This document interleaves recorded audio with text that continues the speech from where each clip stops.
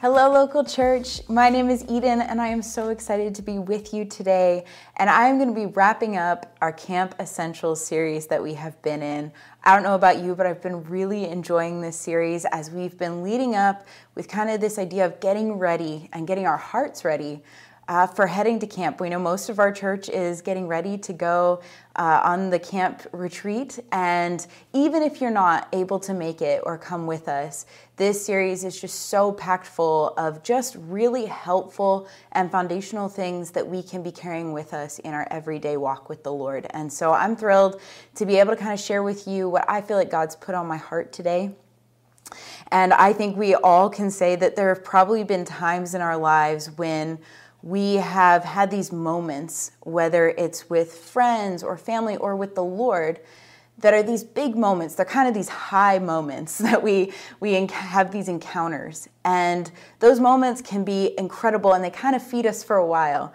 But eventually, life goes back to normal and we go back to normal and we forget those moments. And so I want to talk a little bit today about how we can go into camp with our hearts ready, which is what we've been prepping with in this series.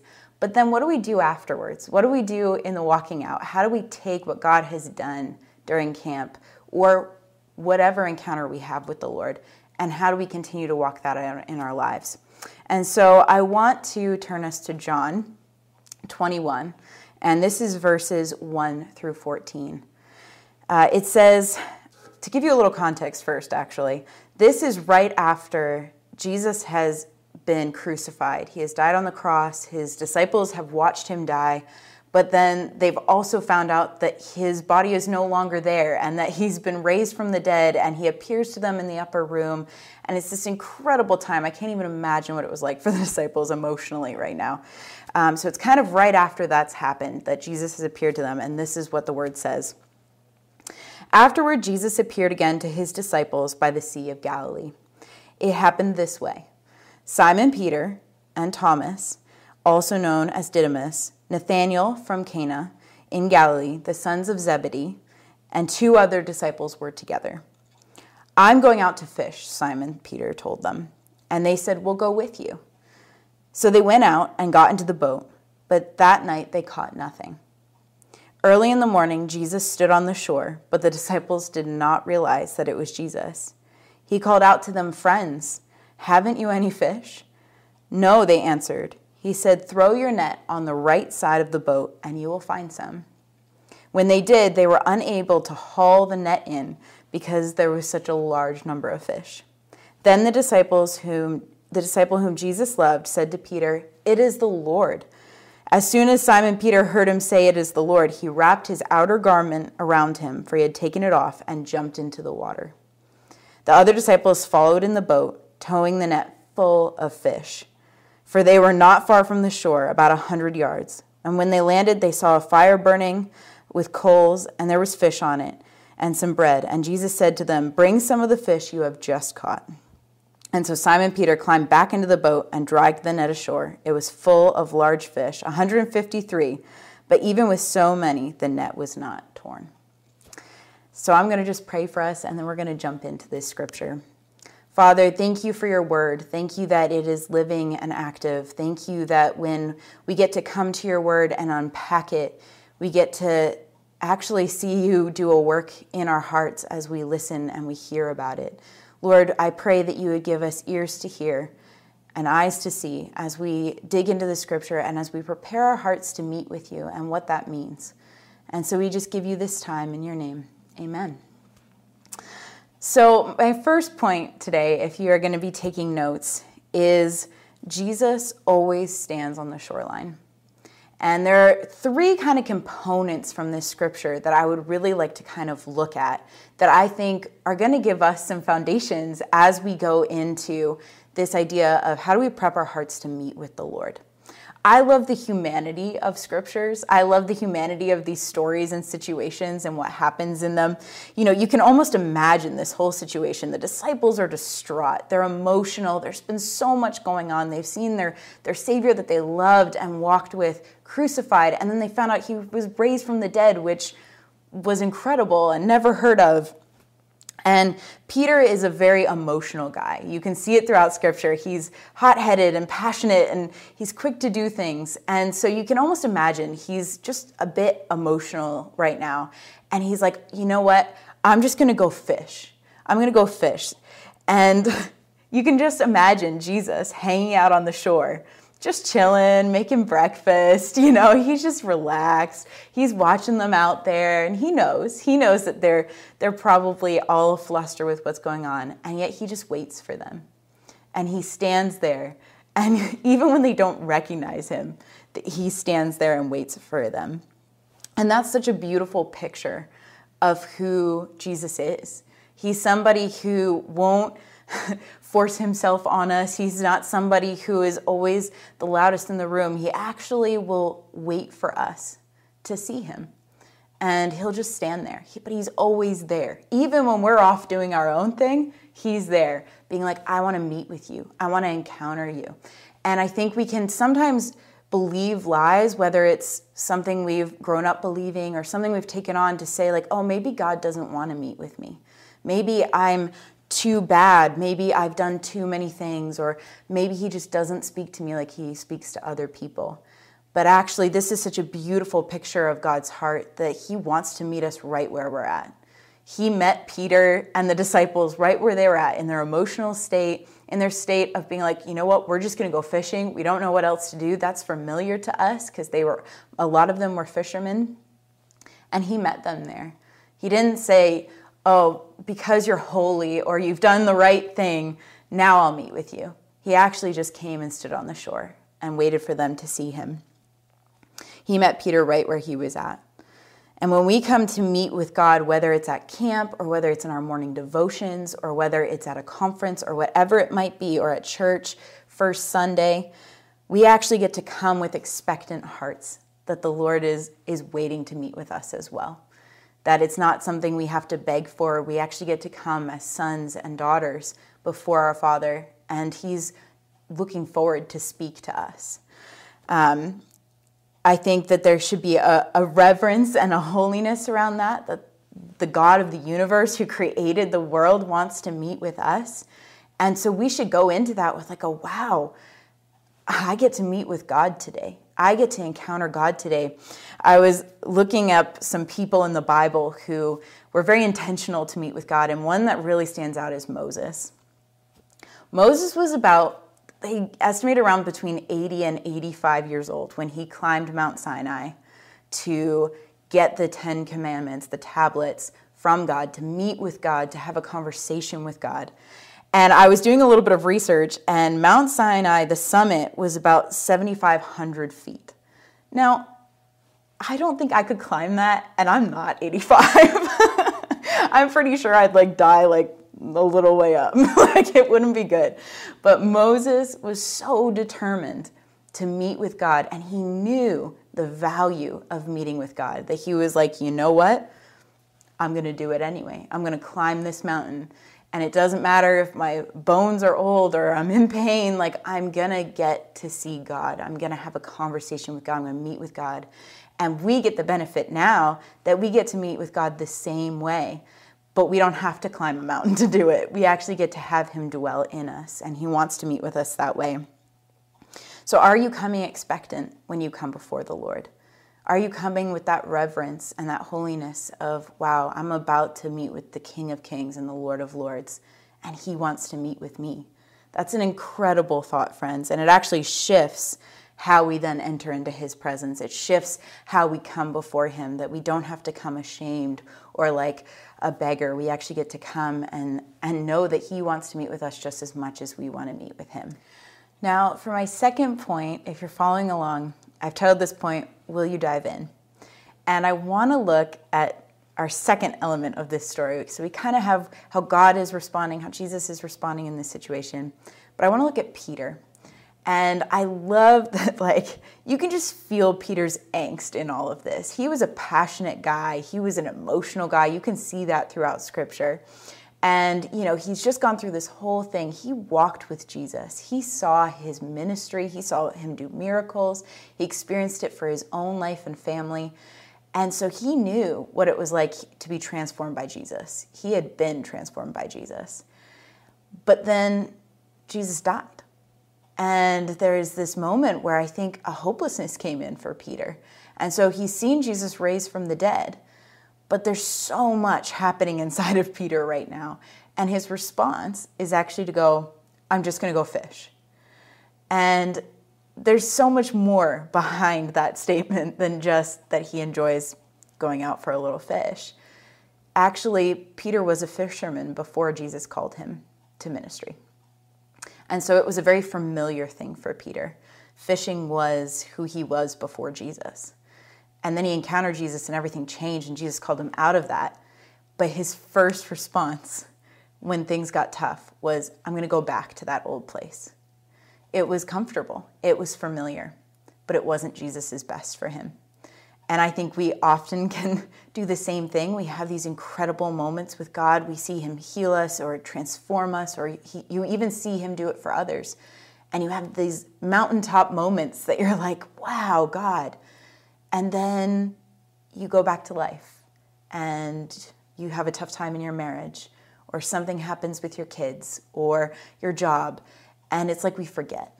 We forget what God has done. We forget his goodness. We forget the things he's spoken over us. And so it's actually important for us to have a strategy to combat against that. And I think what's really beautiful is that later in this story, Peter recognizes Jesus. He sees Jesus, and it is like he remembers again. He remembers who he served. He remembers who he loved. And it says he threw on his garment and he dove in the water and he went to Jesus. Like, that's the kind of passion, you can feel it from Peter. And I think that we can learn something from this. Firstly, that it's never too late to dive in. It's never too late. Even if we feel like we've fallen off the wagon, we feel like, Lord, you spoke this thing and then I went back to the old thing. He's still waiting on the shore for us to come diving in the water and come back to him and start again. But also, we can look at this and go, wow, what's my fishing? What's my familiar thing that I would go back to?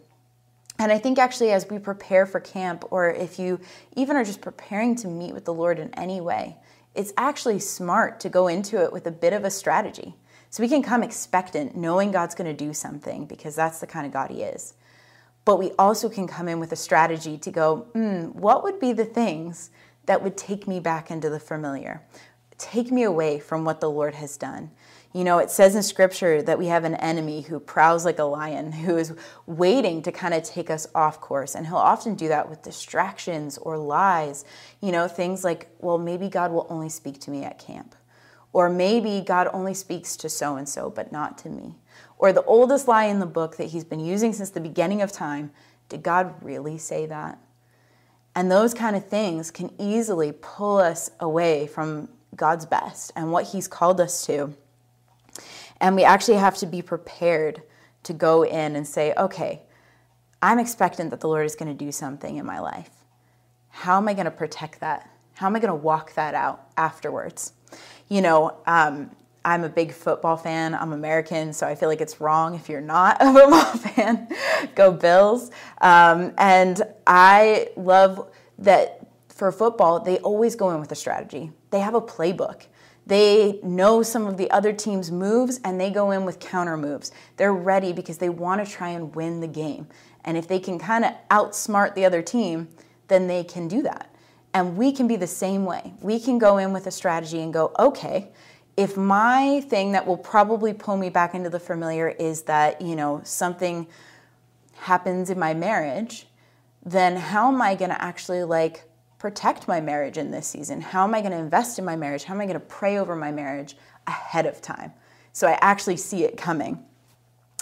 I think we also need to say, how do we nurture the things that God has done in our life? Because that's how they grow. That's how we don't just stay stagnant, but we actually move forward in what God has done, that we take a hold of it and we go, okay, I want to run with this. I am not a plant person at all. I am whatever the opposite of a green thumb is, that's what I am. But I live with Phil, who is an incredible, he loves plants, and any plant he touches just thrives. It's gotten to the point where our home is kind of like a greenhouse, like a little jungle, and people will just bring their plants to us and be like, here you go, Phil, you know how to take care of plants, you can have mine. And so we just keep collecting all these plants. I literally can't even keep a succulent or a cactus alive. It's not good. It's not good. But I have not taken the time to learn what a plant needs. I've never looked it up. I've never researched it. I've never asked anybody. I've just kind of been like, I don't know, I guess this is the right amount of water, and then it dies. But Phil is intentional. He knows when he needs to trim and prune a plant. He knows when he needs to water it and feed it and how much sunlight it needs because he's done the work. He's invested in it. He has learned about it.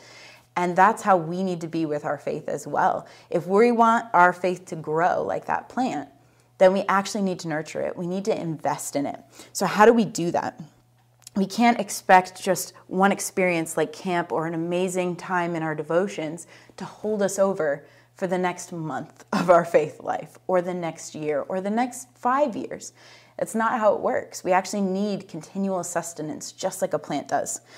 And so what are some strategies that you can have going forward to keep nurturing what God is doing in your life? Well, there are many things. You can get a mentor. Accountability is one of the greatest things you could ever have. It's uncomfortable sometimes.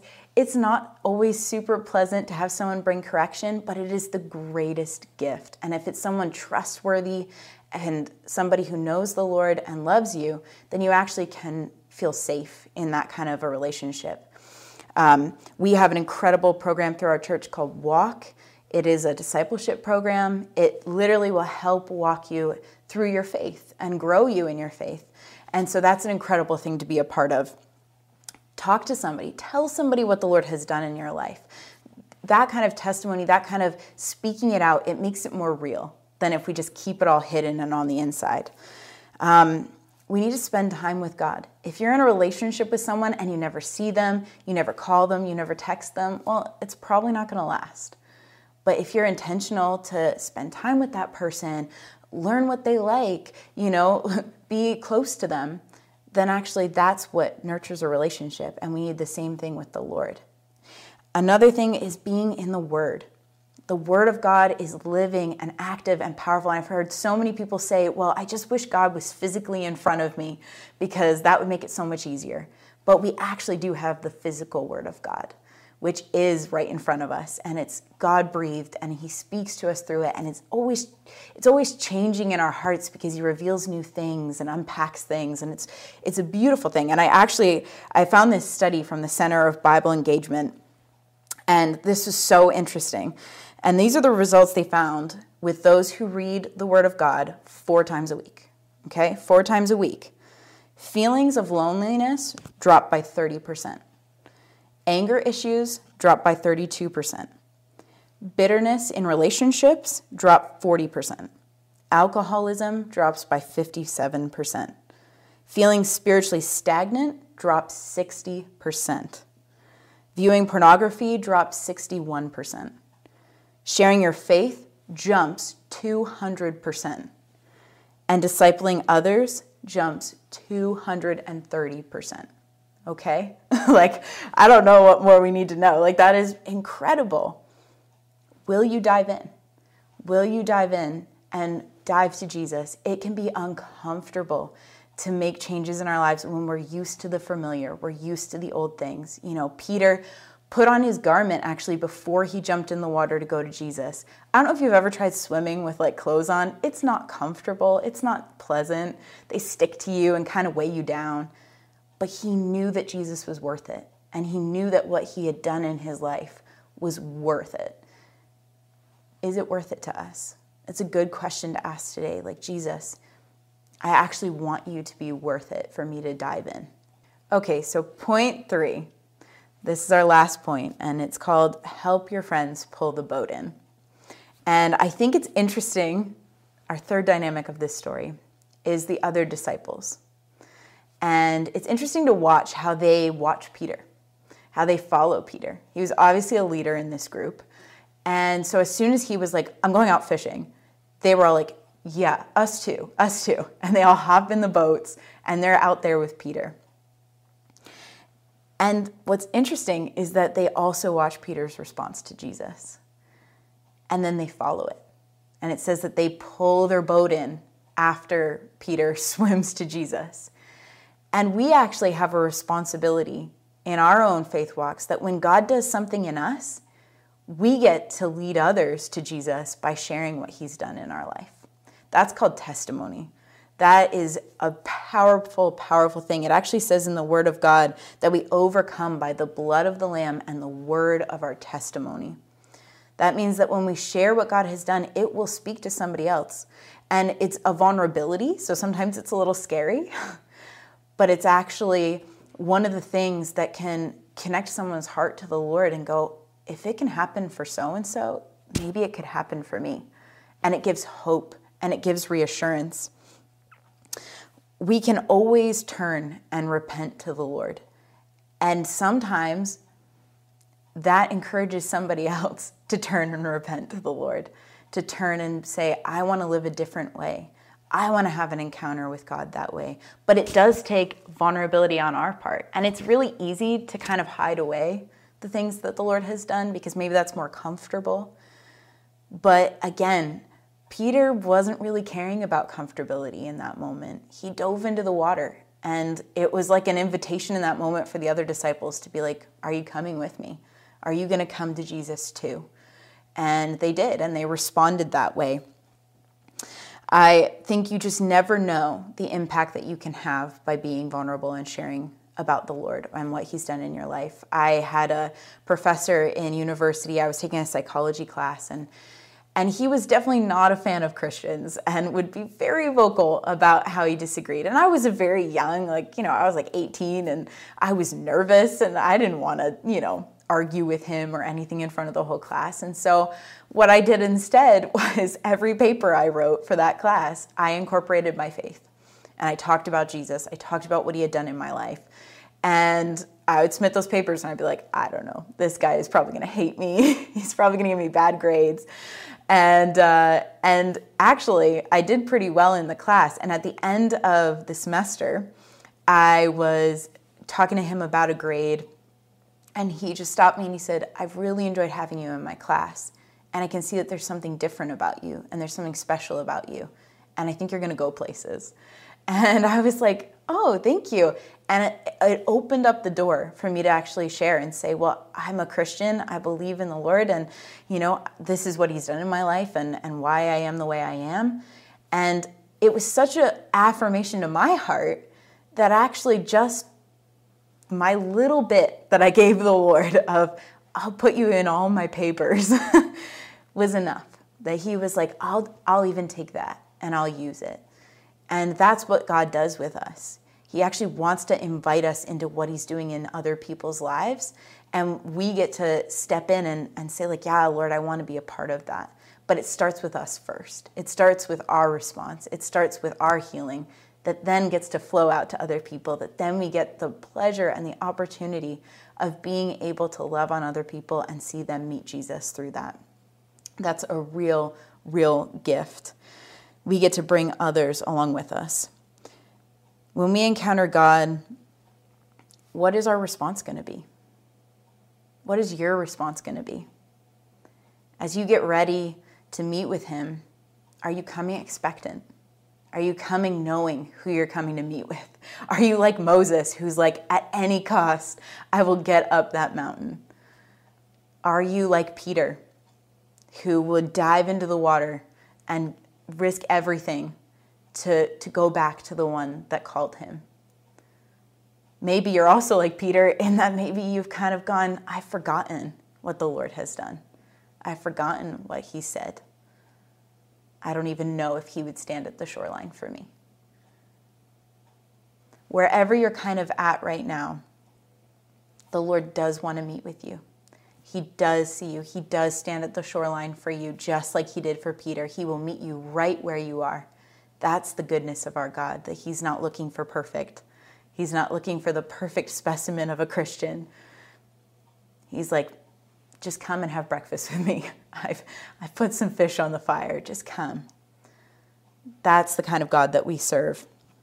I hope that maybe you'll even rewatch this video after camp or after the next time the Lord does something in your life to just remind yourself, oh yeah, I need to go in with a strategy. You know, the Jewish people, they would lay these altars, these stones of remembrance when God would do something for them. And it would be a reminder for them and for the generations to come that in this spot, God did this. And I think that's brilliant because I don't know about you, I don't have a great memory. I tend to forget a lot of things. So I've learned that I have to journal everything so that I can go back and remind myself because I will forget. And that's actually okay. What do you maybe need to lay as a stone of remembrance? Maybe for you it's a note in your phone. Maybe it's a journal. Maybe it's even some kind of creativity like art or painting or drawing or carving, whatever it might be, to kind of be able to go back and look at that thing and go, oh yeah, that's what God's spoken. When times get tough, when things get rocky, when you have those moments when you're like, God, where are you? That you can pull that journal entry out and go, oh yeah, on this day in this year, God said this to me and I know that he did, and I'm going to stand on that. We need that. That is a good battle strategy. I hope that you've been able to glean some strategies throughout this time, and that you can even ask the Lord, what's your battle strategy for me of going into meeting with you, that I can then keep it going afterwards, that it doesn't just die off like Eden's succulents, but that it would thrive like Phil's plants, that you would thrive spiritually with the Lord. So wherever you are right now, maybe right now you're saying, I didn't even know that Jesus would want to meet with me. I don't have a relationship with him. I don't have him as Lord of my life, or I haven't made him my Savior yet. And I just want to say that Jesus is waiting for you. He is waiting at the shoreline. It is the greatest decision you can ever make to jump out of that boat and say, yeah, I'm going to give it my all. Jesus, you are my everything. It can feel a little scary, but it's actually the greatest decision you could ever make. And I would love to pray with you, if that's you, to just accept Jesus as your Lord and Savior. And then I'm going to pray for anybody who's feeling like maybe right now they've forgotten what the Lord has done.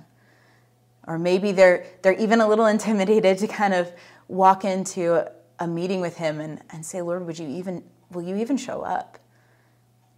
I'm going to pray for you that even the Lord would remind you that he loves to meet with you. So I'm going to firstly just pray for anyone who would like to accept Jesus today.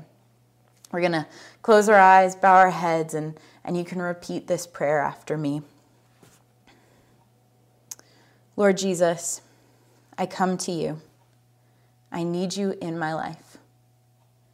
I ask you to forgive me of my sin, and I thank you that you do.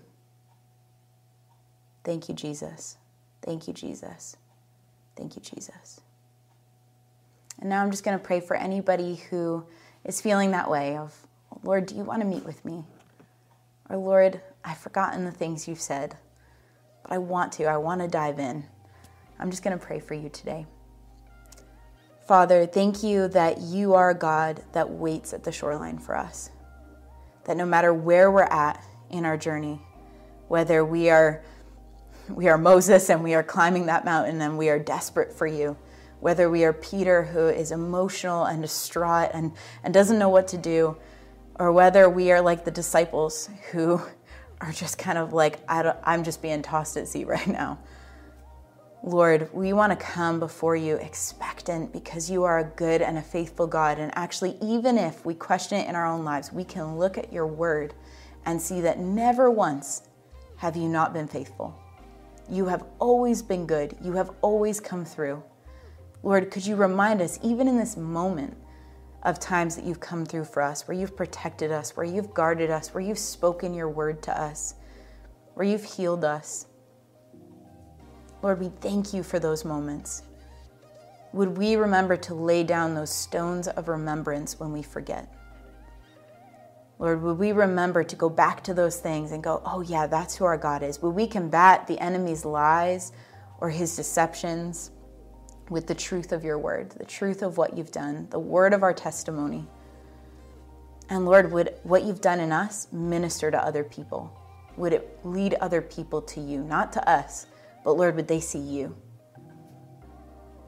God, I ask for each and every person who's listening to this, that they would encounter you in some way, even in this day, that they would meet with you and know a Father who longs to meet with them. And I pray this in your name. Amen. Thank you, church, for joining me. Thank you, Nadia and Levi, for inviting me to speak today. It has been an absolute joy, and I hope that you have a wonderful rest of your day, and we'll see you soon. Bye.